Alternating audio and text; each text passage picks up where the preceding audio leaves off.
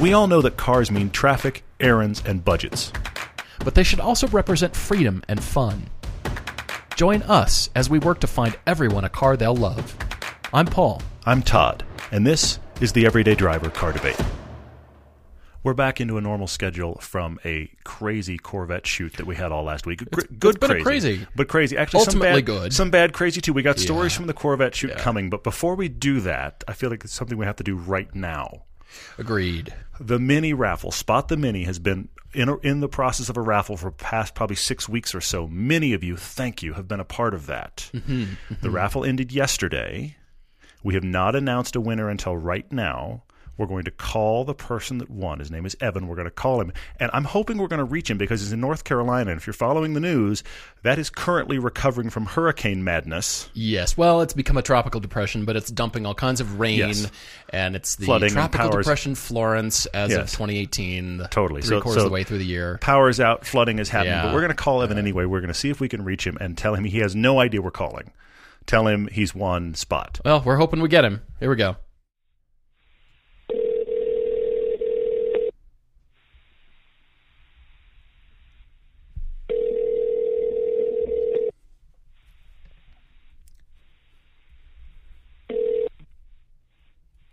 This is Evan. Evan, this is Todd and Paul from Everyday Driver. Can you hear us? No, you're kidding me right now. No, I'm not kidding you right now. Or later. I'm not kidding at all. Hey, Evan, this is Paul. How are you, man? Paul, Todd, you're kidding me. I just saw Park City, Utah, and we were about to go to bed. And I told my wife, I was like, babe, this could be Everyday Driver. It is. And my question for you is, would you still like Spot the Mini? Yes. Then it's yours, my friend. You've won it. Oh, my. Congratulations, my friend. Oh, my gosh. So there will be many things for you and I to talk about in the next week or so as you figure out details. But the short answer is the raffle's over. You're the person that got picked. You have won the Mini. Oh, my God.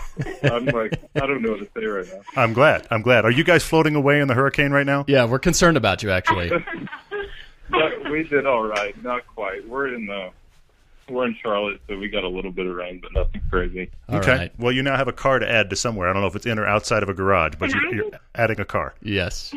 Can I just say that my husband, of all the people I know, okay, and all of our friends, he is known for being the guy that's obsessed with vehicles. He has probably owned 15, and he's only 29 years old. He buys and sells them like crazy, just like is a car. Not expert, he's just a car aficionado. He just loves vehicles. And he told me that he did this, and I was like, why would you do that? And I was like, well, you know what, $20 to a good cause or to people that you like. Is that $20 lost? Fantastic. I just can't believe this. Fantastic. Congratulations. It's a real thing. Congrats, guys, for sure. We use the term super freak. That's us, but, call us whatever you want. Agreed. Enthusiasts, super Agreed. freaks, we're into cars. So this is Evan Zipperer. He is the winner of Spot the Mini, and he and I will talk much in the coming week or so as we figure out how it gets across the country to North Carolina and away from the hurricane and into Evan's hands. Oh, that sounds great, guys. I appreciate it. I was about to go to bed, but now I think I'm going to have a celebratory beer. So. Love it. Fantastic. Evan, thank you so much for your support, and we're thrilled to have you with us, Yeah, we man. appreciate it. Absolutely. Thanks, guys. Thanks, guys. Good night. Talk Cheers. To you later. Bye-bye. I'm thrilled we got to reach him. I'm glad it worked like we thought. Yes, I hoped it I would. wanted to surprise him, but right before we did the podcast. Yeah, for sure. So we did it. That was great. I'm really glad we could get that done. Evan, you and I have much to talk about because I have to ship Spot the Mini, the truck, across country and get him to you, which is great. I hope you drive him and enjoy him. And I have to go car shopping, which is a new feature for me. Yes, so, you've thank you. been making noises about what you want to get, Yes. but we're not going to announce that yet. Not thank yet. you, by the way, to all of you who have entered the raffle. Yes. Thank you. That is going to production. That is going to everything about the show. So thank you very much. It's going toward a new car, and life goes on, which is really cool. Does. We hope. It does. We really hope to be raffling more in the future. I'll be really honest with you. Something you and I talked about today. I don't think we'll know until we get. This sounds really mundane, really like I had called my accountant mundane. But until we get through the end of the year, and are there tax repercussions? How does the raffle actually fully shake out? Oh, yeah, we'll find out Before we know, okay, how do we do the next one? As far as we know, we did everything right. Yep. But Yep. we stand to be surprised. It's happened before. There's lots of surprises. For sure. I say we jump right into the film shoot stories. We can get to the show business later, yeah. but this I think is that's on good. our minds. I think that's good. Yeah, as you have probably seen by our social media and by our announcements on the podcast, we've been spending the last 6 days straight shooting Corvettes. Yes. So we've had a couple days off right now, but it was 6 days straight shooting of all the generations. We actually drove them back to back. We didn't just shoot them back to back because, shooting can be all over the map and Completely, yeah. and back and forth, but we actually drove them in order, which was great, and it did inform our commentary throughout the film. Completely. So this is the film that will be released. We're targeting a December date, somewhere in there, just before Christmas. Yep, early December release. And this will be film number 5. Yes, film number 5 in 6 years. Wow. Here's the thing. This is in the style of our 50 Years of 9/11 or our Icon film, which is the BMW M3s. It's that idea, but for Corvettes. If you think about it, Corvettes have been around for longer than all of them. The oldest car in this film is a 1954. Yeah. We couldn't get a 53 because they made them for, they made them for like they made 6 300 months. of them. Exactly. Yes. So we didn't get one of those, but we got a 1954, and I will say, 1954 to essentially a brand new Z06. This is the span that we're dealing with. So, but what I still can't believe is it's 12 cars. 12 cars We've on camera. never had 12 cars in a film. We were beat on. We were really feeling it. I feel better after a couple of days, and It was it's great nice to fun, be, nice but to be back. it was a lot. And Yeah. honestly, I will also say this. We normally kind of save some of these stories, but they're so fresh in our mind. We've been sharing them so much. And we'll share more as we get closer to the actual release of the film. Sure. But we thought we'd share some of the madness that occurred during the shoot that was the unplanned, you've got to be kidding me kind of stuff. And it's stuff that we know is coming. You can't plan for it, as Todd said, but you've got to just. We're surprised if nothing happens. Let's say that. And we know there's going to be the unexpected, and we know we're going to have to roll with it. But by 3 days into this shoot, we were looking at each other, going, "Okay, it needs to stop." Well, in response to Howard G's question, I think on Facebook, asked, "Did we kill any Corvettes during the shoot?" Define and after kill. day 3, Define kill, yeah. you were looking at me and going, "This has to stop." Yeah, all I of was. this has to end. This madness, this craziness, because it adds to the stress of Completely. hosting on camera Completely. and getting the shots and getting everything done, Yeah, and then yeah, it's yeah. adding to. All right, well, that day's killed, or that That just happened, and wow, I survived that. I mean, I will start off with something that's going to seem really light when you hear the rest of the stories, but I will start off with this.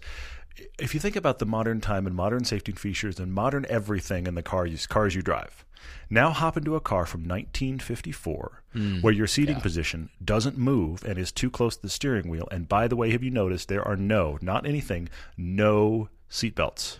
no top, no roll bar, no Go nothing. drive that car. It has a flimsy little windshield that only comes to the middle of my forehead, and the steering wheel is way too close, and the no airbag stem of it is pointed right at my sternum, and I'm not wearing a seatbelt. That feels really uncomfortable when you get into it with a modern perception.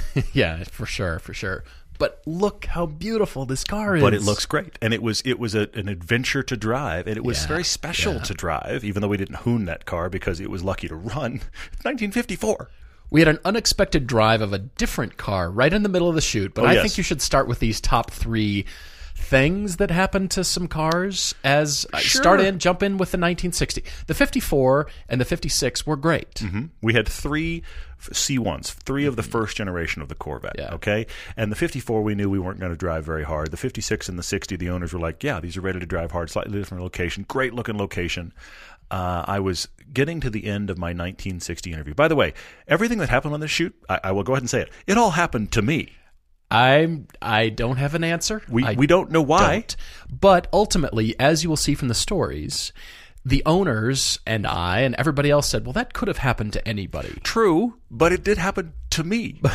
I just want that noted. So I'm driving the 1960 car. It was great. It was good fun. It was the most powerful one we'd driven to that point, so it felt genuinely powerful compared to where we'd been. I got near the end of my interview, okay, and I drove it to the top of second gear, and it pushed on it hard, and the owner was like, yeah, be sure you drive it hard. It's awesome. It's all set up. Yeah. I got to the end of my interview, and I was pulling in to hand the car to Paula, and looked down, and I noticed the temperature gauge is pegged. Now, the car had never done, by the way, it's not like it done a hiccup. It's not like there was a moment when I was like, oh, that didn't feel right. It just ran. But I looked down and I'm like, the temperature gauge is pegged. I don't remember it being pegged before, but these are old cars. The gauges do weird things, so maybe it's stuck that way. Maybe there's a problem. I don't know. The gauges bounce around a bit. Totally. They're spring-loaded, Totally. we'll say. So I got to a stop and instantly heard a hiss and smelled coolant, at which point I knew that temperature gauge is not lying. We thought, okay, Yeah. I've worked the car a little hard. Maybe I should drive it a little bit and see if it cools off. So I drove a little bit. It did not cool off. I drove it slowly a little bit, but that air flowing over the car did not cool off. Then it started to sound like a truck. It was like, this is not right. So instead of limping it back to the owner, I just pulled it off, at which point it decided to pop the extra security little circle on the reservoir. Right. Is a plastic cap in the overflow tank Yes. sitting on top of the custom-built radiator, by the way. Yeah, custom-built radiator. Because You notice that 1960, if you don't know, it is the only year that gets a different radiator than every other Of course it C1 does. generation. And of course, this is the one that goes wrong. So it pops that extra little security top and proceeds to steam everything it decides it's got in itself. It just decides everybody out. I did tell the guys, Chance and Ben, I said, guys, I just roll camera. Just, you never know. Yeah. Just get it. Yeah, there'll be some fun behind the scenes on this film. Yeah. So we steam all of the radiator fluid out of the car, and we finally get all that to dissipate so we can open the car, and we realize the fan belt's gone. Yeah. It's gone. We're not sure where it went, but it's gone away. Yeah. It threw the fan belts, and so ultimately what was determined is you need the deep V pulleys.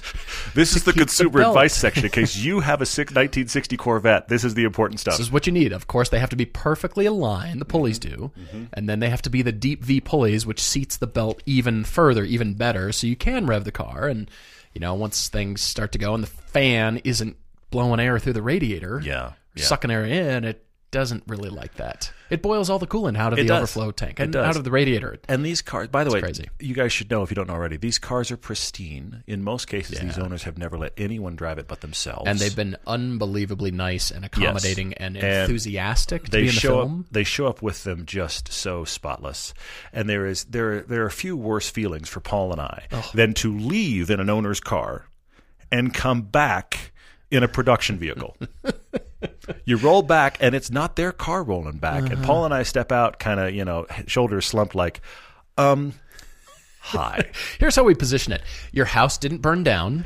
Your kids are fine. The world is still turning. Nobody you loved is injured. However, However, Yeah. you know that car that we've been driving? Wow. The one you own?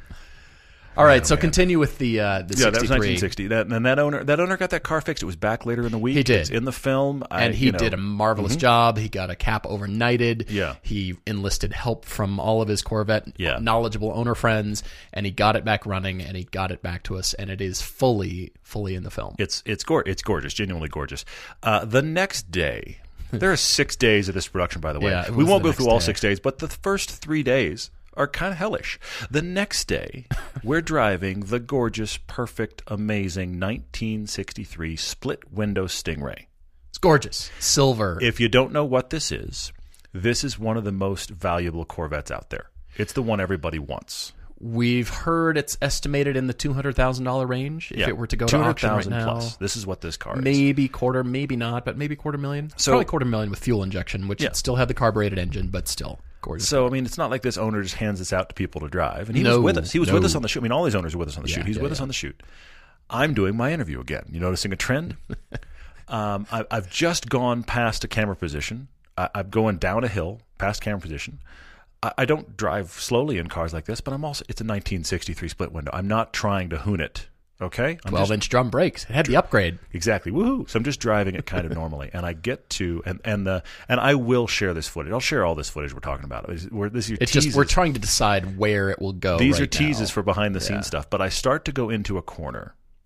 And as I go into a corner, it's a left turn, and you can see it on. We actually have it on drone, and we also have it on the in-car cameras. Yeah. As I'm starting to do a slight left turn, a white Mazda CX-5 in the oncoming lane decides to turn across my lane to a parking lot on my right side, so completely in front of me, at the last minute.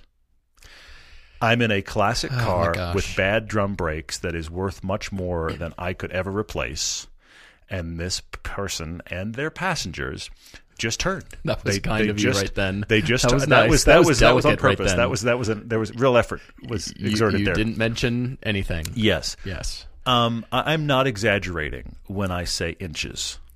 Inches of space passed between these cars without a wreck. It is the closest I have come in my lifetime to avoiding a wreck. And I have to say, when she turned, the thought went through my mind, I'm done. I'm done. Yeah, This is yeah. going to be horrific. It was going to be a T-bone because the first time she made the move, I was like, I'm going to do everything I can, but I'm telling you, there's just no chance. I am amazed that I missed her. By the way, this car is perfect. Fiberglass. Huh? It's perfect. Yeah, it's gorgeous. The owner has owned it It's for gorgeous. 20 years. Yep. Not a thing done. All we can say now is the car is safely back in its garage. So there is good news, but the footage is horrifying. And I was following in the drone, following you, and I had lost you on the screen. And I thought, all right, I'll just return to home base. My battery's low. I'll just get out of here. And unbeknownst to me, when you pulled the footage later, you saw it. You see spotted it. it on You see it, drone, yeah. which is even more horrifying. And you're right, it was inches. Yeah, and here's the thing I thought about actually after the fact, because all I did at the moment was react. But after the fact, I realized two things. One, it's a big metal American steering wheel with no airbag, and the center of the steering column pointed at my chest, and I'm wearing a lap belt. These belts had been invented by just this a lap point in belt. time. So let's be candid. The CX-5 and its occupants would have been fine. I would not have been. Yeah. And neither would the car. Yeah. So I have to say, I sat on the side of the road for a few minutes and just reset myself, and then went, okay, I'm doing a job. I'm halfway through my interview. I need to keep driving. I'm just so glad that you are fine. Oh, I my mean, gosh. All the owners to the person have said, you know what, cars can be replaced. Yeah. And they're right. And I'm But just at the same time, really thankful. whoa. I actually showed, there was another owner on the shoot later in the week who knew that owner. Yeah. And I happened to have a clip of this in-car on my phone that I'd shown to you guys. Right. And I showed it to him. And he had what I can only describe as a visceral reaction to the footage. Yeah. It like, when like the spider crawls and you have that visceral kind of He recoiled by a couple of steps reaction, backwards. It really bothered him to watch the footage. And so later in the week, when we got all the cars together for our really cool close, the close is awesome. All the owners were there. All the cars were there. You've seen some of those photos. We had this footage. And at one point, the guys were like, can we see it? And this owner who'd already seen it was like, he said to the owner of the 63, he said, I don't think you want to see this. I mean, he was dead serious. Like, I don't think you want to see this. And everybody's like, no, let's watch. So it's horrifying. So we'll share it at some point. But here's the thing. I'm thrilled to have footage and have no consequence. Yes. I keep reminding myself that car is back home safely in its garage. As am I. Yes. Fine. And you are here. Everything's fine. I'm just thrilled. Uh-huh. So the next day, no, I'm not done. The next day, we've gotten to Wednesday, the C3s, third generation cars. The next day, there were two events because, what's going on here? Things come in threes, I guess, right? Or sixes. I don't know. Because this yeah. was still just day 3. So anyway, I hope you're enjoying this stroll through our madness of last week. By the way, I do want to stop here real quickly and say we got great footage. We got, look, I'll tell you, nearly 1,000 individual files make up the raw footage, and 1.25 terabytes of data.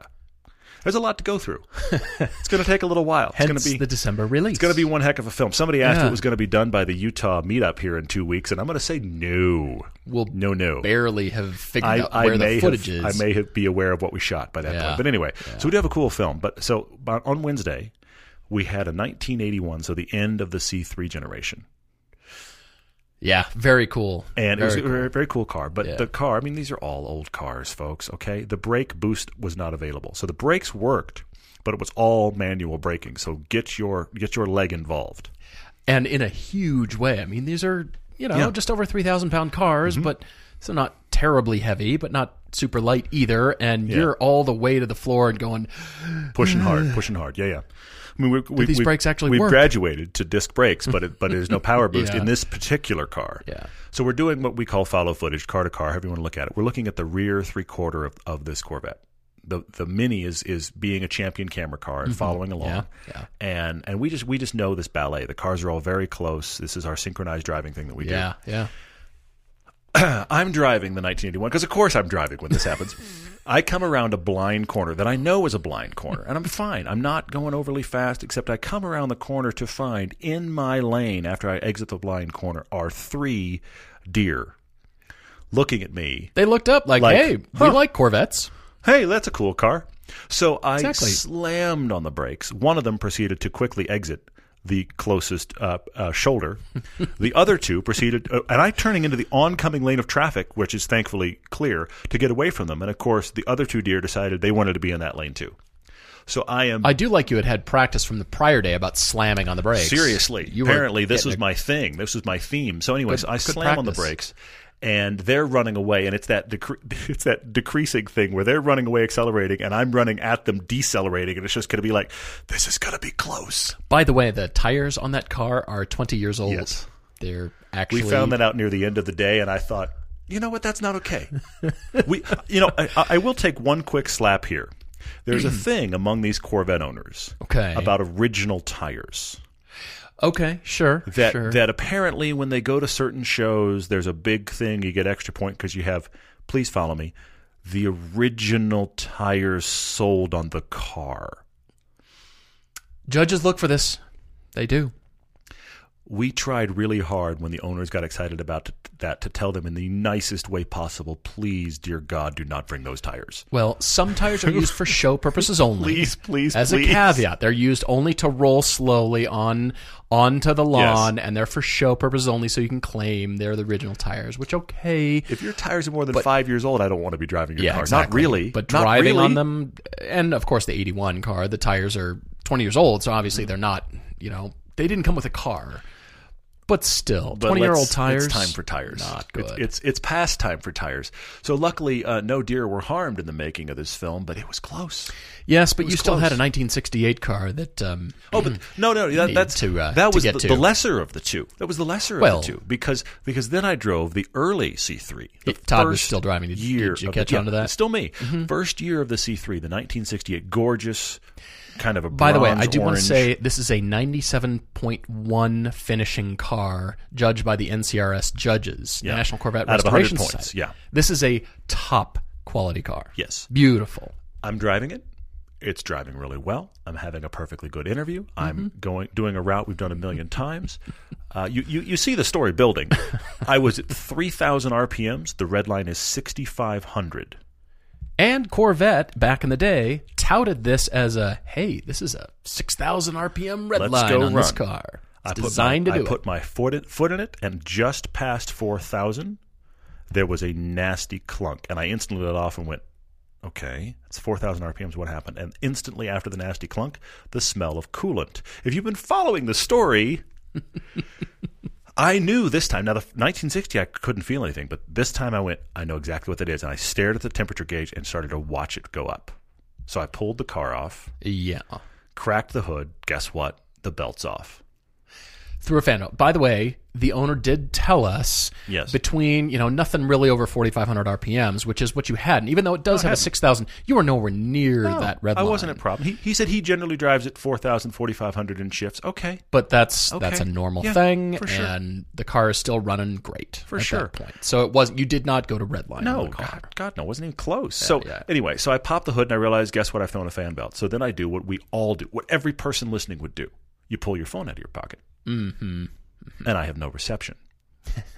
And I am a good 10 minutes of driving from the guys. Yeah, and 5-6 miles maybe at least. And here's the thing: not only am I 10 minutes of driving away, but I know that if I'm going to get reception back, it's going to be 3/4 of the way back to you before I get reception. Mm-hmm. Mm-hmm. This is a convertible that I do not own.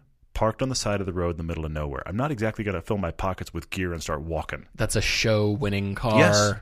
Yes. Gorgeous car. So I'm walking around trying to find... I don't even know if I showed this to you. I'm walking around trying to find reception, and while I'm walking around trying to find reception, I'm halfway up this one hill, and I find, is this an Indian burial ground kind of carnage? I told my wife this story. She didn't want me to come the next day, by the way. What? Because I find... the decimated remains of 2 deer nearly on top of each other, completely destroyed. Oh my gosh. By some animal. I find these remains. But in the middle of these remains is an entirely intact, but also deceased, owl. Huge, laying on its face with its wings out. I didn't know all this carnage. And I'm standing there going, what is going on this week? So I finally flagged down a couple on a motorcycle. I joked with them I was going to jump on with them, but I flagged down this couple on a motorcycle and I said, look, I'm in the middle of a film shoot. My production crew is at the top of the ridge. Are you going that way? Just tell them these are their cars. Tell them I'm out here. I'll be honest. It was weird when a couple on a motorcycle pulled up and they said, I think you're who we're looking for, and your pal is back there on the road stranded. And we all went. because the owner is standing right there. Those are the words he did not want to hear. Exactly. And he went, sorry? Yep. And so, of course, we all marshaled resources, packed the car. I sent Chance and he in the Mini towards you to assess what was going on. Yes. And then we made decisions from there. So ultimately, the car had to be flatbedded out, but the owner had Haggerty insurance, and everything was fine. And we marshaled the tow truck, the flatbed, and they came and got him. But think about the fact that we had to now drive the owner back to cell reception just to call the tow truck. Right. So I mean, which he did. Keep in mind, in all of these scenarios, the show must go on, if you will. You know, that's the cliche. We've got to figure out, okay, what can we still shoot? We got to keep this moving. We can't just go, well, all right, sorry, we're done for the day. There's stuff to be done, so we're having to kind of rally and twist and figure this out. Well, so in the middle of this owner has a twin brother whom he called as well. You're right. And his twin brother knew that we were shooting and that his brother's car was in the film, the Corvette was in the film, and he called his brother and said, hey, you want to, here's where we're at, you want to swing by? And so his brother also was into cars and has quite a collection. Yes. And so he rolled up in a 1968 Jaguar E-Type.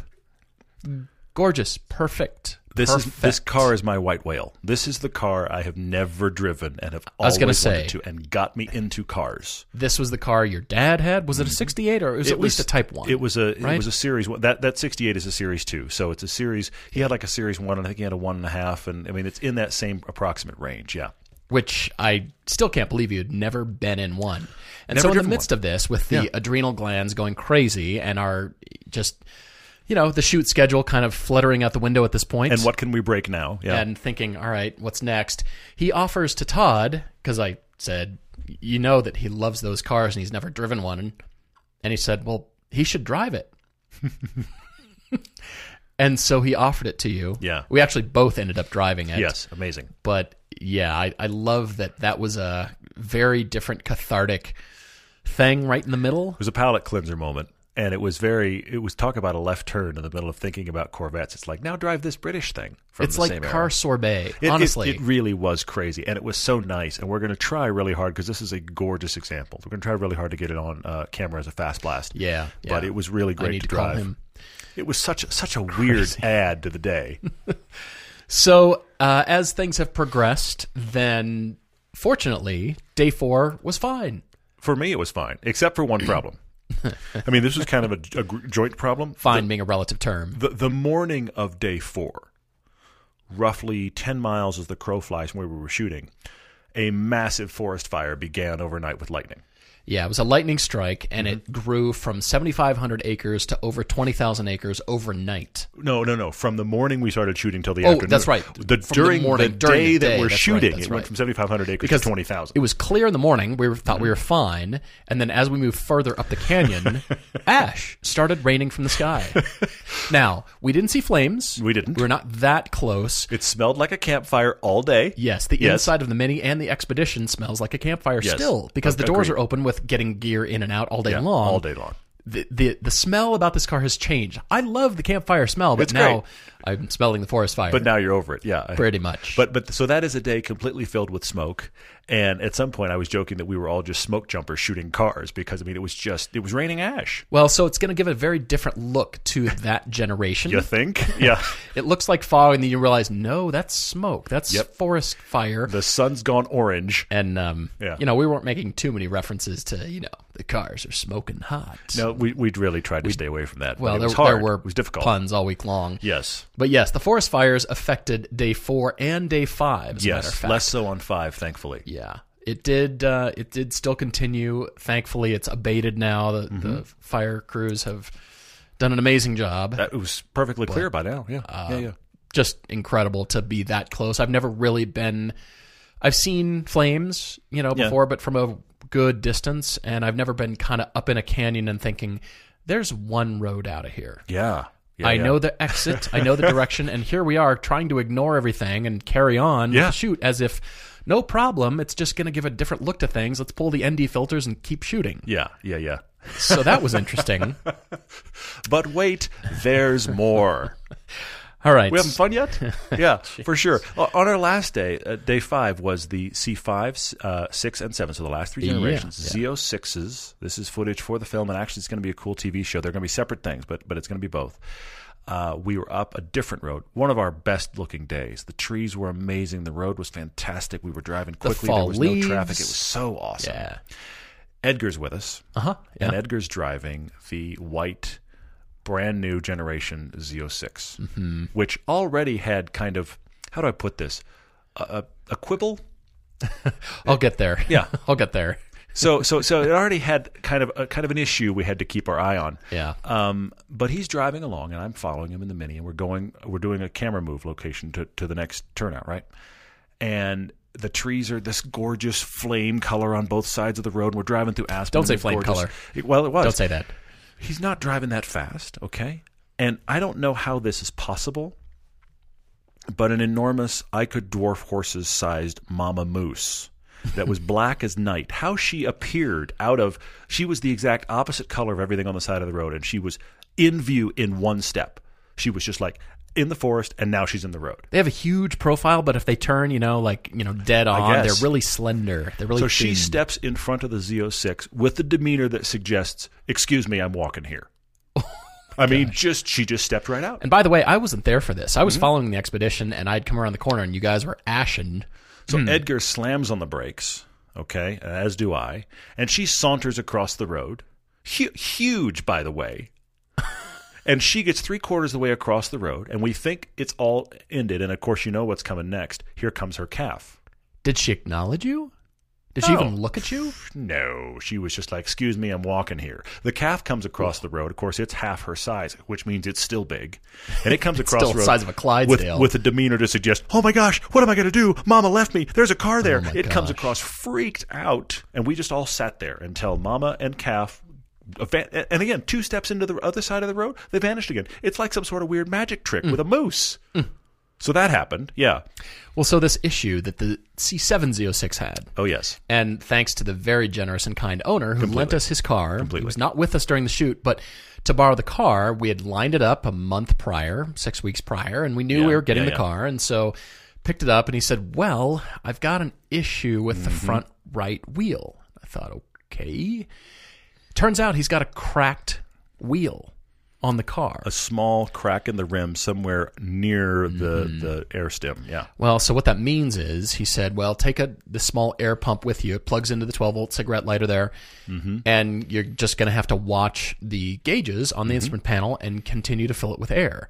Well, the problem is, it's right near the valve stem on the back side of the rim. Yeah. Towards the inside of the rim and closest to the car. And so that meant if you parked on the valve stem, it would actually flex the wheel a little bit more, and more air would escape. Of course it would. And so we had to keep doing this. We were filling it. You would drive 20 minutes, and it'd go from 29 pounds, 30 pounds... to like 18. To 18, and then you'd park, and then it'd go down to 9, and then... We'd park it and worry about another car for a while and come back and realize it's parked on the drive.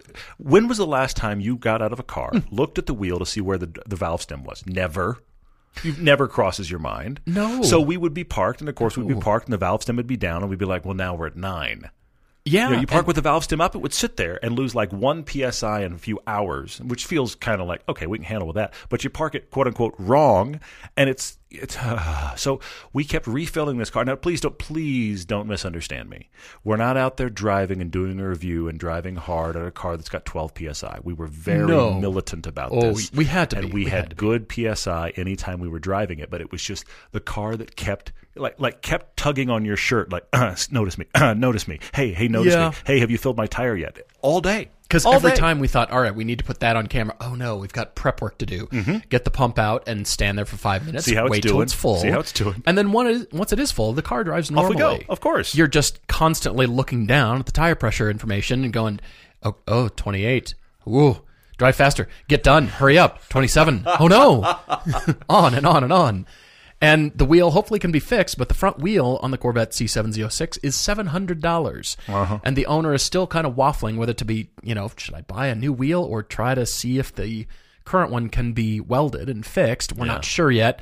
He's going to investigate that. But it was fine. The wheel's not going to fall apart. No. And, of course, it's banded together by the tire around it. And we thought we were tracking the car. And we're not tracking it. He said no tracking, and we didn't want to anyway. Yeah. But it was just another little thing to continue worrying about. And I'm just something going, every day. I mean, gotta be kidding me. Please don't misunderstand me, guys, or misunderstand us at all, because we are ecstatic about this film.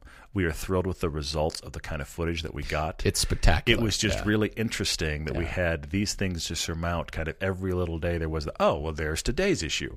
And so we got through 5 days of shooting to get through 12 full cars of shooting interviews. And then the following day, the 6th day, was the day you've probably seen photos from, parked in front of this cool thing called Frank's Echo Gas. It's this really run-down, really cool gas station in a town called Echo, Utah, that is one of the towns, as I understand it, it's one of the towns used as inspiration for the movie Cars. Look at the movie Cars. It's red rocks in the background, old run-down kind of mom-and-pop gas station.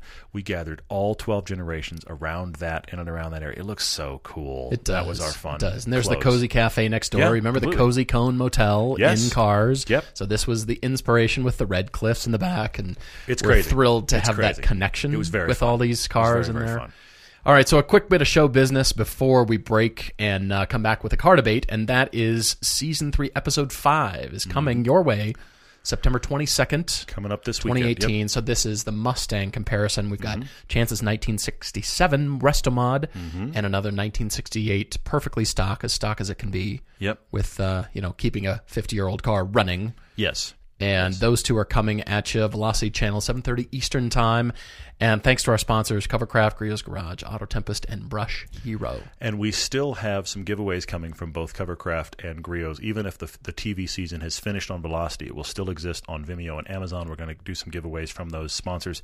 We have been so busy we haven't been able to cover this giveaway, but both of them are excited to do that again, so we will set that up. So look for those giveaways. You can still use the discount code every day at either place. Covercraft is free shipping. Griot's is 10% off, which is very cool. We're talking to them already. We're talking to them about Season 4 because you and I are already shooting Season 4. Which is crazy after doing 6 days of film shooting in addition to television. Yes, absolutely. And the podcast continue, and we're excited, a lot though. more It's YouTube so much content fun. coming your way, too. A surprising amount of YouTube content is actually getting backlogged in the editorial right now. And so that's going to be coming a lot in the next few weeks.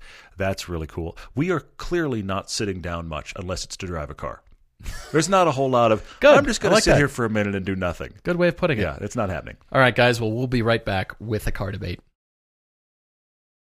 Here's some useful car tips you might not be aware of.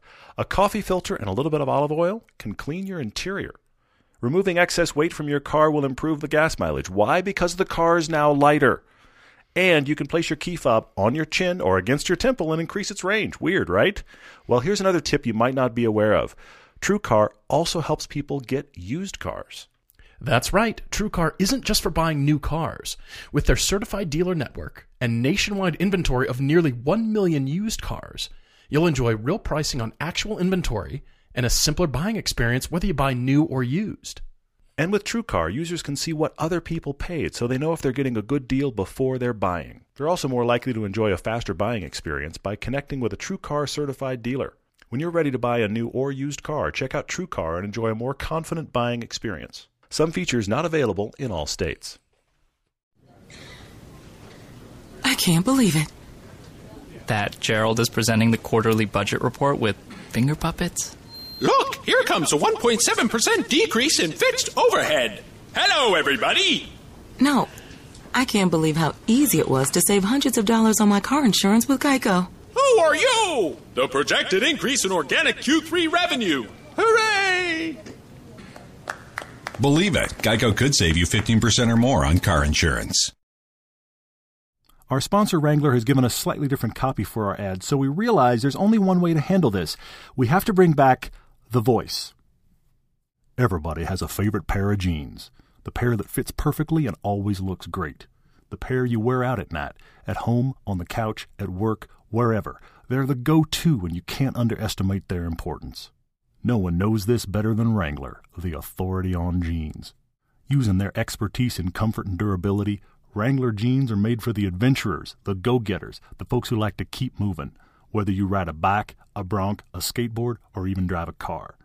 You could be a person that just wanders the earth looking for we're not sure what. These are still the jeans for you.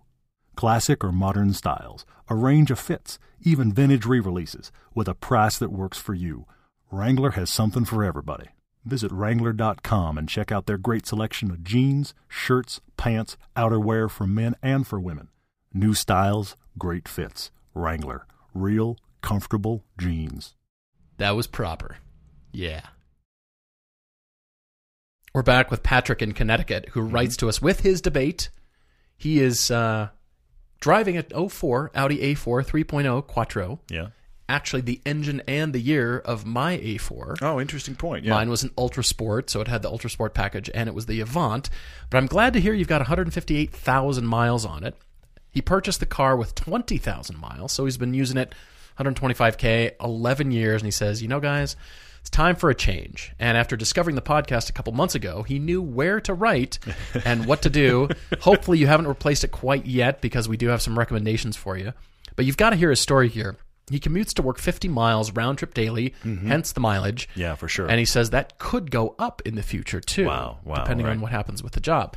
So he's in Connecticut. He's looking at all-wheel drive, but he has heard our endless commentary about buying winter tires, getting the car you love and want, and if that means a rear-wheel drive only car with the right tires, that could actually be better than all-wheel drive with all seasons. I'd swear by it for sure, yeah. Congratulations, Patrick. You and your fiance are expecting a son, and that is a growing family, so that's fantastic. Yeah. We're glad to hear. You're like 6 weeks out from parenthood, so brace yourself, my friend. Your life's plastic is coming. Yes. So they're looking at 4 doors because of the child seat thing, some of the convenience. For sure. All right. So he wants a car that's safe, reliable, fun, locking in on Mercedes. And you and I don't talk about Mercedes-Benzes that often. Not we that do often, touch that's on true. it some, but I thought, you know what, this is interesting because his dad had a 1976 450 SL that he got to drive for several years, and it hooked him on Mercedes. Yeah, I see it. Which is pretty cool. Yeah. And I love that parents influence kids just by virtue of the cars that they have and own, and just kind of gets into your blood, and you love that, you know, whatever it is. That reminds me, I don't think I told you this. My son, was aware we were doing Corvettes. He got a ride midweek in the 1992 C4. That's right. Which he liked. I took him to school in it one day, and he really liked that. Cool. But then the next day, he happened to see the C7 Z06. and look, you know from listening to the podcast, he likes the Lotus. He's a huge fan of the Lotus. He looked at that C7 Z06 like I had parked a spaceship in the garage. It does sound pretty cool. And it looks, I mean, with all the crazy angles. He was like, can you take me to school in that? And I couldn't. That wasn't the way the schedule worked. We had to. But when the shoot was over, we still had that car, and I took him to dinner in it, and he was just, eyes were saucers the entire time. Fantastic. Which was really, really fun. Anyway, onward. Fantastic. All right. So Patrick says the first car that he made payments on was a 92 C220. Okay. Which held out until that A4 that he bought that he's driving now. Yeah. So now he's back to looking at C450s or the C43s, which are kind of the AMG, bit of a hot rod, little tiny bit in there. Yeah. And then our discussion about the GLA 45 has also gotten him interested in that. But he says, am I missing out? Am I too focused on Mercedes? And this could be for any brand, anything Agreed. And I point fingers at myself too. You know my proclivities, and a little bit of Porsche in there. Yeah. I have to take my own medicine here and say, am I always locked in and too focused on that? Should I stick my head up and around? And no, I shouldn't. Look what's over there. Wait, yes. Look what's over there. Yeah. There's things so outside the many pool great of cars. Porsche. That's crazy. I know, it's crazy, but I do discover cars that I love. And by the way, we're going to talk about all those Corvettes and pick our top 3. So that is in the film. For sure, yeah. So he's thinking, all right, what should I do? If I didn't pick a Mercedes, what should I go look at? What am I missing? Where should I start with a budget of 30 to 35? Yeah. And he's pushing it all the way to 40 from me. Thank you, Patrick. And he says, I might get $1,000 if I traded in that A4. Yeah. Maybe. Woo-hoo, yay! And it's got to be an automatic for commuting. And he said for fiance reasons. Hello, fiance. Congratulations. Yes, for on sure. your baby bump. That's great. And he's not planning on tracking it anytime soon, but he does give us bonus points if he could potentially track this car in the future. So yeah, wow. Kind of interesting. This is cool. First off, I want to say to you, Patrick, that the C43 is a good find. The current C-Class in 63 AMG form, we drove the C63S, I think it was. That is a surprising hot rod. But the C43 can get that same AMG treatment without as much of a bomb of an engine. And it's still a really great car. The chassis is good. The tuning with the S AMG tuning thing is really excellent. I think the C43 is a really good option if you can find it for your budget. If you like the size of the GLA, but you're wondering about, okay, should I get another SUV? Should I get an SUV? Because your wife has the Q5, then I will say this to you. I actually think the C43 is the better choice, but you could look at the CLA. AMG 45. Could. And go to smaller sedan. Pretty small. But I want to talk to you about, I have 4 other thoughts for you that are, please go drive them. Seeing your Mercedes proclivity, stepping you away from Mercedes, that I think solves all your problems. Automatic, fun, 4 doors, usable. I've got 4 other options I want you to drive. 4? That's a pretty good choice. I like the list. I've got 3 for you, Patrick, and I want to dive in here. My choices, you could argue, are really not track-worthy, even though you can track anything, even Jeep Grand Cherokee Trackhawks, which you probably don't want to, but you not certainly designed could. for tracking. You certainly could. Yes, just you could aren't. I wonder if you drive that car fast enough, if it straightens the bends of the track. Does it just pull the tarmac with it? Well, I was thinking there might be a setting in one of those sub-menus. Probably, yeah. You could probably make that happen. All right, so I'm down to a Kia Stinger GT. Because of your budget, and you pushed me all the way to 40, you could find a really nice one. You might be able to find a GT2. You've been finding deals here locally, new ones under 40. That's a great one. I'm looking at this car because it does actually come from Peter Schreier, the former head designer of Audi. Oh, I see what you did there. Yeah. See that little connection there? Well done. And I saw one in that red color, and it just turned my head the other day. I just thought, man, what a great looking car. They're larger. They are larger than your A4. I remember that A4. It is fairly small in the back seats, and that might be a good thing. But that hatchback configuration holds stuff, holds strollers. I think it could be a serious contender here. Lots of usable space, yeah. Lots of horsepower for what you can get for that budget. Yeah. You could probably spend 35, 38 and get a GT, maybe a GT2 at that point. I see where you are, yeah. And at least my suggestions come to you from go drive it and go think about it and feel something different that isn't the Mercedes headspace and the Mercedes design philosophy. And this will be interesting. You'll either love all these suggestions, or you'll say, nope, I'm back to Mercedes. And that's perfectly fine. Yeah. It'll either solidify your choice, or you'll think, I am kind of missing out. Even though here I am needing to take my own medicine. Yes. However, we all have our favorites, so that's perfectly okay. If you say, you know what, guys, thanks for the options. I drove them, didn't like them, back to the Mercedes, great. I do like your options that you've suggested here. And I do come to that with the second car that we drove in that film against the Kia Stinger. It's actually the benchmark car that Kia brought forth to say, hey, here's the competitor. It's the 430i, the BMW 430i. The Grand Coupe. Grand Coupe. Love it. Fantastic car. Brilliant. Also has that German feel that you love. Completely. And quite a good spacious car. Still has that long hatch kind of thing with a lot of space back there. So these two we drove for, again, Kia calling out the BMW, but they're larger cars for sure, but they could really fit a need. Not super track worthy, but I do have a third wild card for you here. Okay, great. Something you need to look at. And it's because they are, even though they're really super brand new, the website claims they start at $35,800. Okay. And since you gave me $40 to spend, look at you. I'm right there. Love it. I don't know that they're in dealerships quite yet in September 2018. However, that's coming. If you can hang on to that A4 just a little bit longer, go look at a 2019 Volvo S60, which is the brand new redesign, not the 2018. I'm with you. 2019, which incorporates that new styling that they've got going on that is introduced in the S90, trickle down to all the rest of the cars now. The IP is a lot different in the new car, and that's why I suggest going brand new. And compare it to the Mercedes. Honestly, I dare you.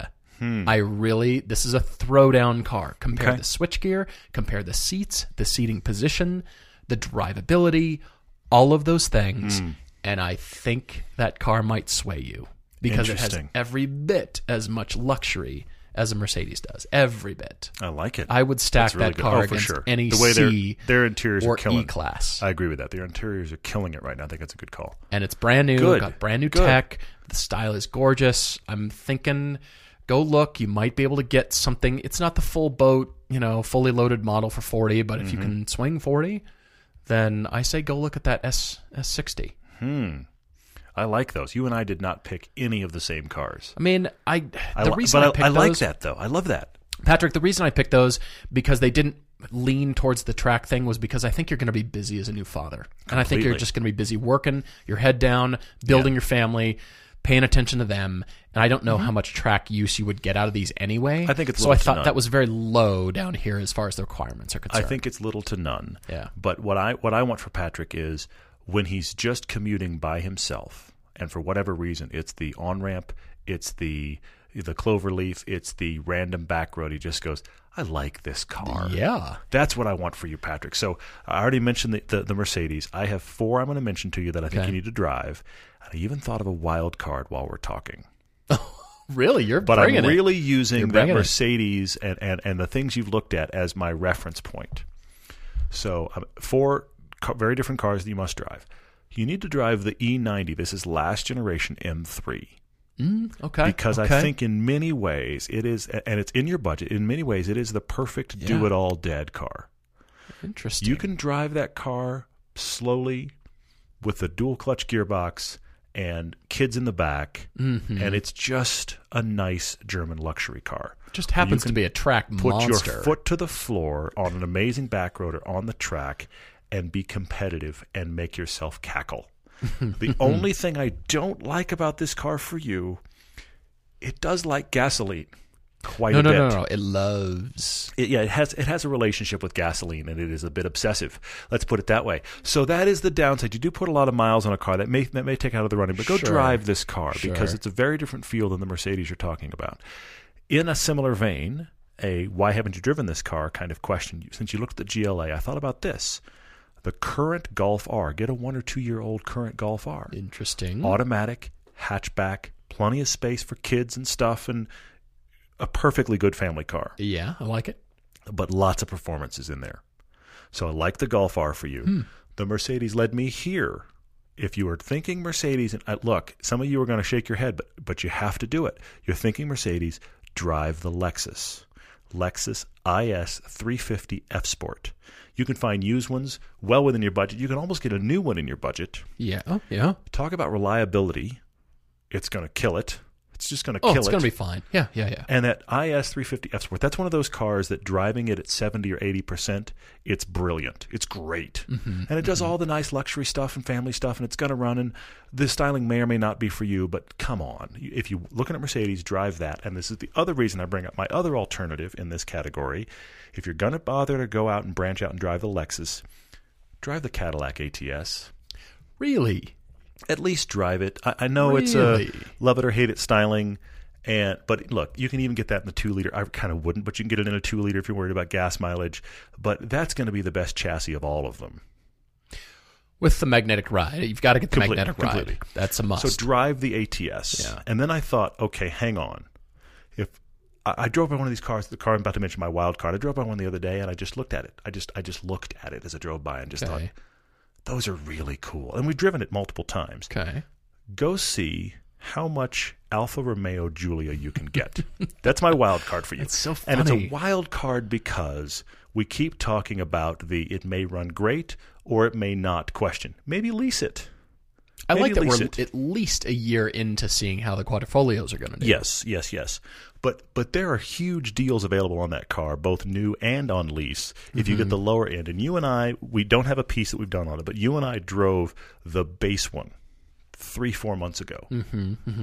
And still looked at each other and went, this car's great. I mean, look, I love my personal garage has a Quadrifoglio in it. Okay? My personal, I would like to have garage. I've talked about it before. My dream garage has got a Quadrifoglio in it. But the base Alfa Giulia looks good, is nice inside, and drives well.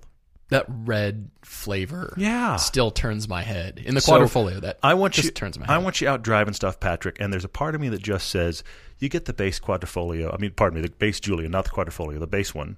It's probably going to get decent gas mileage. You're just going to like the way it looks. You're going to like the way it drives.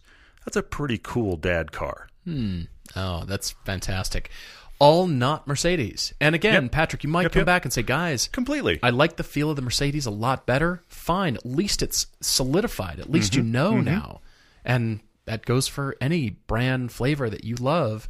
And you're thinking, what am I missing? You might not be missing. You might not be, but take the homework and go drive. I mean, if you're a Porsche enthusiast, you might not be missing anything. Stop it. Yeah. Was that out loud? Yeah, it was. I can't control my inner monologue sometimes. It doesn't. You don't even have to say it out loud. You just exude portionness. I know. Yeah. All right, we've got to get to questions here. I don't know if we can get to them all, but guys, thank you so much for writing in social media. By the way, if you've got your own car debate, everydaydrivertv@gmail.com. Please write to us with your story, your debate, and you can also find us on the website at the contact button, everydaydriver.com. It's under the About tab up in the top right corner. Hit the contact button. You can write your car debate to us there. Yeah. All right, jump into questions here. What did you find here? We've got a lot of great ones. I was laughing as I was reading through these. There's so many. There's Corvette ones. There's all kinds of other ones in here. I'm going to start right here, though, because I am living in this spot. Okay. A. McFarlane writes in on Instagram, and he says, okay, when you're looking for a specific used car, as I am right now, but you can't find the color you want. I saw this. Do you just take what you can get and either paint or wrap the car, or would you hold out until the right car comes along? I am the mayor of this question right now. Okay. I'm in the dead center of this question. All right, bring it. My answer to you is going to be, how are you actually going to use this car? Okay, because Good. There's an example of the car that I want that is everything I want, except it's even a really good price. It's white. And I absolutely positively do not want white. I'm going to say this to you, A. McFarlane. First off, don't have a color you want.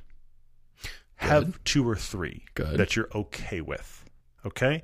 And I think if you find one that has all the stats you want that's in one of those 3 colors, just buy it. If it's not the color you always wanted, it's one of the colors you really like that car in, okay? But I would not buy a car, personally, would not buy a car that is in a color you flat out do not like, okay? Because I think then you just keep questioning, it doesn't look good enough and I wish it was a different color. And the problem with a wrap, and I've looked into it, the problem with a wrap is you don't have the ability to take it through an automatic car wash. Now, maybe that's not a concern for you, but it is a concern for me on my winter car. The Lotus, I'll put it in the driveway and I'll wash it. Plus, I don't have a choice. But I will. Yeah. But if it's your daily, if it's a car that you just, life is happening around it, don't you want to be able to take it through an automatic car wash? I do. I know that's sacrilege to you, Paul, and many people listening. You're cringing right now. The hairs. Can you see the hairs in the back of my neck? I back can, here? actually, and I don't. And they're all the way to the side of the room. Yeah. But the point is, I know how much that bugs you. But this is just how I live. Okay. So I don't want to put a wrapped car through an automatic car wash. And do you want to paint it? I mean, if it's a $5,000 or $6,000 car, paint it. Who cares? Paint it with a roller, practically. But if it's a car that you really like and you're concerned about ever selling it again, and it was worth a decent amount of money, I don't know that you really want to paint it. So I think you wait until you find a color that you at least are okay with, versus just going, well, there's one that's everything else, but I hate the color, I should buy it now. I wouldn't. I just wouldn't. Yeah. All right. I'm with you.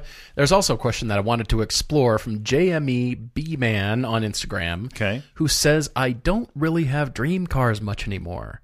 There are so many cars I would love to have, but I don't find myself gravitating towards any one single vehicle anymore.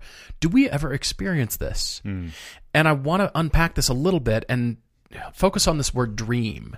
Because, yes, we have dream cars, all the expensive ones we can't afford. Sure. But dream cars that are aspirational, like in a couple of years, if I save just a little bit more, or I cut that out of my life, I could actually afford one of those, insert car here. I feel like this is tragic because, honestly, I have to look at cars every day. And it sounds crazy and stupid and weird, and this I know is our disease. I am way out there, but Yeah. I have to look at cars, like good ones, nice ones, fun, ideally in person, in the real thing, not just, pull up Net Car Show or, whatever that is, and look at cool pictures of cars. I need to look at the proportions. I need to look at them outside. I need to look at them moving. And I love looking at cars. But if you're to the point where you feel like you're dead inside and you're, what's wrong with me? I feel for you. And so maybe back off the future, all the R8s and the 911 turbos and the whatever it is, the way out there, but what's the ones that, you could actually aspire to for 40,000, 60,000? Interesting. Who knows? Maybe somewhere in there. Maybe that's still too much. Maybe it's less than that. But, maybe you can start driving some things and finding some Turo cars and start feeding it that way and kind of readjusting this word dream. What does that actually mean? I think Let's there is redefine that. Yeah, I think there is some unpacking to do. What I wonder about this question is this. I wonder if he's asking, I don't have the one icon car right now that I just go, oh, that's the one. Mm-hmm. And I think that's normal. I think you go through stages Sure. where you're just like, this is the only thing I want. But I think there are so many interesting things out there right now. There are so many really good cars out there right now that I think it is hard to go, that one. But I don't think that should paralyze you at all. I think that It sounds like he weird is way, paralyzed. I think a little bit. I think that headspace can actually free you to be like, these are all good, solid choices. So which one do I want to try? Which one can I actually genuinely go, I Yeah. could get that one? Because Yeah. I think there is some possible paralysis by just going, I'm overwhelmed by the goodness, because there's a ton of great stuff out there. But I don't think you have to have the sunlight beams down and you go, oh, I don't think you have to have that car. I think you can have 6 things that you're just like, any one of those I would aspire to own. I'm also wondering be about happy about phases it. of life. Completely. And not Oh, that's from a huge factor. Not from a midlife crisis standpoint. I know what you mean. What I'm saying is, you know what? I've gone through a round of front-wheel drive cars. I've been having front-wheel drive cars in my life. Yeah. I'm ready for a rear-wheel drive car now. Yeah. And then you kind of focus on those in your particular budget. Or maybe you kick it up $20,000 and that's your aspirational budget for 2 years from now. I like it. Or something like that. Sure. And start setting goals. But maybe along the way, you've Turo'd it. You get to drive it. You think, yeah, I can't wait to own one of these for myself. Or you think, that just didn't match my expectations. And you're kind of helping guide yourself through the phase. And, you're focusing on rear-wheel drive only. And you're kind of narrowing it down rather than Audi R8s and, all these crazy supercars or whatever it is, from Z06 Corvettes to, but this is the car. Yeah. because it is. Because then that car that you get will be that car for this time in your life. And you'll have it as long as you have it. Again, listen to me preach, and I'm thinking about... Yeah, some point that'll come around and dawn on you. But anyway, it's going to bite me. I know it is. Dammy wrote in on Facebook, thank you, Dammy, and said, are the 350Z and 370Z still viable, affordable sports cars? The short answer here is yes, followed by they are discussed at length in Season 4. Excellent. Ed the Sled is asking if can you increase the weight, or if you increase the weight, would it increase a car's performance? Or is lighter always better? Now think about this. Okay. Can an increase in weight ever increase this car's performance? The weight will take away the feel of the car, increasingly so. Yes. It doesn't necessarily increase the performance, even though we have the Nissan GTR as the weird wild child example of being close to 4,000 pounds and doing things that astound everybody. Sure, yeah. You think, what on earth? How is it able to do that? But the feel continues to go away because you have to add more power to overcome that weight and more mechanicals to throw that weight around and manage the weight of where it is in the car and on the road and how it translates through the tires. Yeah. So no, it doesn't necessarily increase the car's performance. It doesn't necessarily decrease it because we can point to the GTR as an example. Yeah. But it certainly decreases the feel of what that car does. I think you've hit on the real truism here, and that is a question of, are we talking about performance meaning feel or performance meaning what the car could do? Because yes, as cars get heavier, they can also get much more powerful because the engine's bigger and all that kind of stuff. They can get significantly just faster. The numbers on the spec sheet can get more and more impressive as the weight goes up. Yeah. The Bugattis are very heavy. The GTR is very heavy. Nobody's arguing these are not high-performance cars. But if performance for you is feel, that is killed by weight. Absolutely. Absolutely. There you go. All right, something else on here. Let's see. Gary the Cycling Nerd asks a question of, we just shot a bunch of Corvettes. Oh, this is good. Do we consider the Corvette a supercar? And I'm going to combine this with another question from Oliver T. Hinton, Best Vet C6 ZR1, that was the big boy, 650 horsepower, or the current C7 Z06. I'm going to wrap these questions together in the following way. The current Z06, the current one. Look at our California piece from Season 3, okay? Season 2, sorry, the California piece from Season 2. Yeah, right. We just drove the C7 Z06 again for the Corvette film. It is on my personal short list. It's an amazing car. I think the C7 Z06 is a better all-around car than the ZR1 C6. Agreed on that. It's a better refined car. So now let's take that Z06 and lay it alongside the current supercars and go, is this a supercar? My question for you, Gary, is what's your definition? Mm-hmm. And here's what I would say to you. In performance, absolutely. In aspiration, definitely not. I don't think guys that are looking to buy a supercar, they're spending more than six figures. It's a little bit of a show-off car. It's a little bit of a, I'm excited to be able to just park this and say I have it. Sure, I can see that. I don't think the Corvette competes in that, how do I put it? I don't mean this as tacky as it's going to sound, but that kind of posing show-off world. It doesn't. Sure. Because it doesn't have that cachet. Why is the new Ford GT $400,000? Because it makes it more supercar. But if you're a person that is shopping for, I want supercar performance, and you aren't looking at the C7 Z06, I think you're overlooking something. Oh, I definitely agree. And so I think that, but this, and you mentioned in your question, you wonder if the C8 is going to put the Corvette there. I think this is where the Corvette's needed to go. It needs to go mid-engine. It needs to be more expensive if it wants to compete in supercar world with the R8s and the 570s and the NSX. It needs to compete in that world, 150-ish grand, mid-engine, needs to look crazy if it wants to compete. But the Z06, current Z06 is, and I know this is a cliche on Corvettes, the performance value for dollar has always been a Corvette discussion, but I think it's difficult to get in that car and not think, let's just compete with whatever. It's a great car. I'm looking at your price comparison here because you said it can't be, not as long as a base version is $60,000. Well, that means we're measuring supercar-ness by price instead of what it can do. Yeah. And if you've ever had the chance or ever will have the chance to drive the Z06, the C7 Z06, 650 horsepower, 650 torques, it will spank many other supercars. I mean, spank them hard. It's more car than 98% of the world will ever need. It's unreal. Yeah, for sure. But you're right, it's not that expensive. Used ones are 65, 70. Yeah, the base Corvette is in the mid-50s, the base one, which, by the way, the base Corvette at 465 horsepower is not a car you drive and go, this is slow.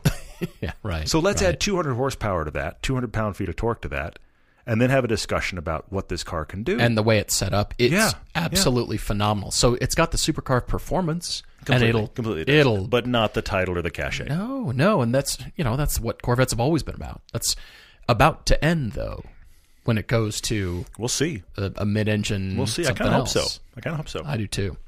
All right, I'm looking at up here Ian D's question on Facebook. We've talked about this a lot, and he says besides rebadging the car, what are some other license plate no-nos? He recently spotted a truck with Alaska plates that said Alaska. Okay, yeah, I saw a Jeep in high school from Michigan whose plate said Vail. It's like, you get to use that 2 weeks out of the year when you come to Vail for Christmas. You get to play the joke. It's a fine line, I'd say, because it depends on the car. If you're poking fun at yourself or the car or you're clever and creative, great, have at it. If it's your initials, I'm fine with it. That's mine. I actually thought of plates that I wanted to have later on, but I thought, you know what? It's mine. It's, my initials on there. I didn't rebadge the car, but if you're renaming your car or you're saying the year of your car in your license tag, we should talk. Yeah, we should talk. Less of that for sure.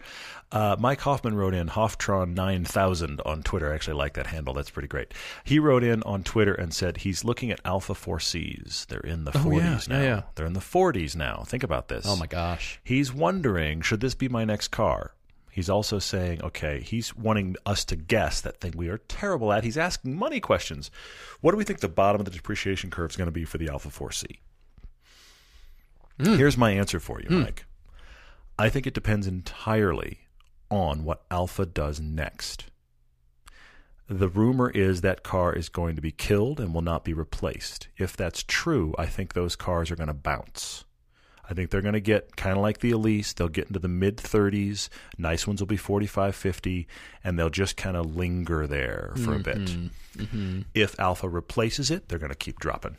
They're going to keep dropping. They'll drop to 20s before very long. But I think it depends entirely on what that car happens. The reason the Elise and the S2000 have hovered in prices is because there isn't a replacement in the domestic market.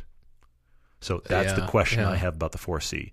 And I think that's the thing. The 4Cs are getting, quote-unquote, affordable now. And it's a compelling car, for sure. There's a lot of things about it that are compelling. But I think its depreciation curve really won't even depend on reliability. It's just going to depend on, is there a replacement or not? I think the Elise, if they bring a new Elise to the States, all the Elises that like mine they're going to be $10,000 off almost overnight. Yeah. That's the problem. All right, we'll wrap things up with one more question on Instagram from Cadbury, who recently noticed that he's got two different normal driving styles, two distinct styles. The way that he drives by himself and the way that he drives with others. Now, naturally driving by himself involves plenty of fast cornering and other maneuvers that generally make his passengers uneasy and terrified. Do we ever do the same? Absolutely. Completely, yes. We all have different driving styles. And you're driving hard and fast for yourself, and so your expectations align with what the car is doing and what it's going to do. Mm-hmm. Your passengers have no idea unless they're prepared and they're strapped in and you're on a track and they know what's coming. But I'll guarantee you're riding with people who don't drive half as fast as you do. Mm-hmm. And they're going to be freaked out, and that's why they're uneasy and terrified, because they don't know your level of driving skill. They don't know your appetite for risk on the road, how close you take things, how... do you dive for the stoplight? How close do you cut the corner? Are you really close to that wall? All those kinds of things that, as enthusiasts, we do. I'm naming kind of dangerous things and stupid things. Yeah.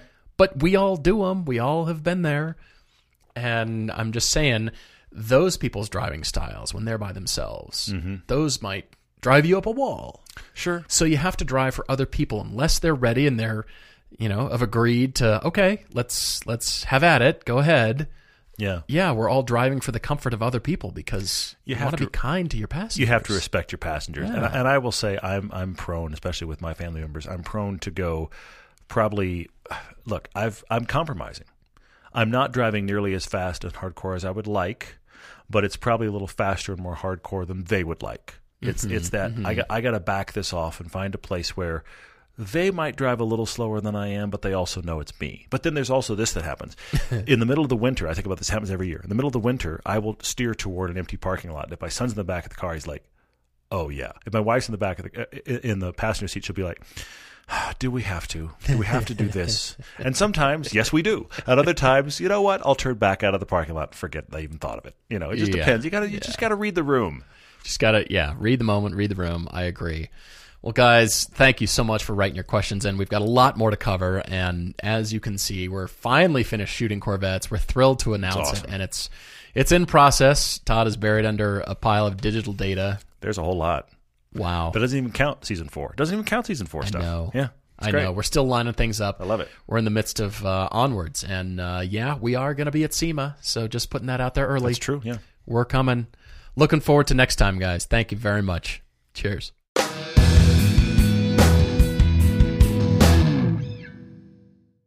Geico presents unhelpful home improvement how-tos. A slippery bathroom floor can result in expensive hospital bills. So today, I'll show you how to cushion a serious fall by filling your bathroom with thousands of plastic balls. Just nail a piece of plywood across the doorway and dump in 2,000 multicolored plastic balls.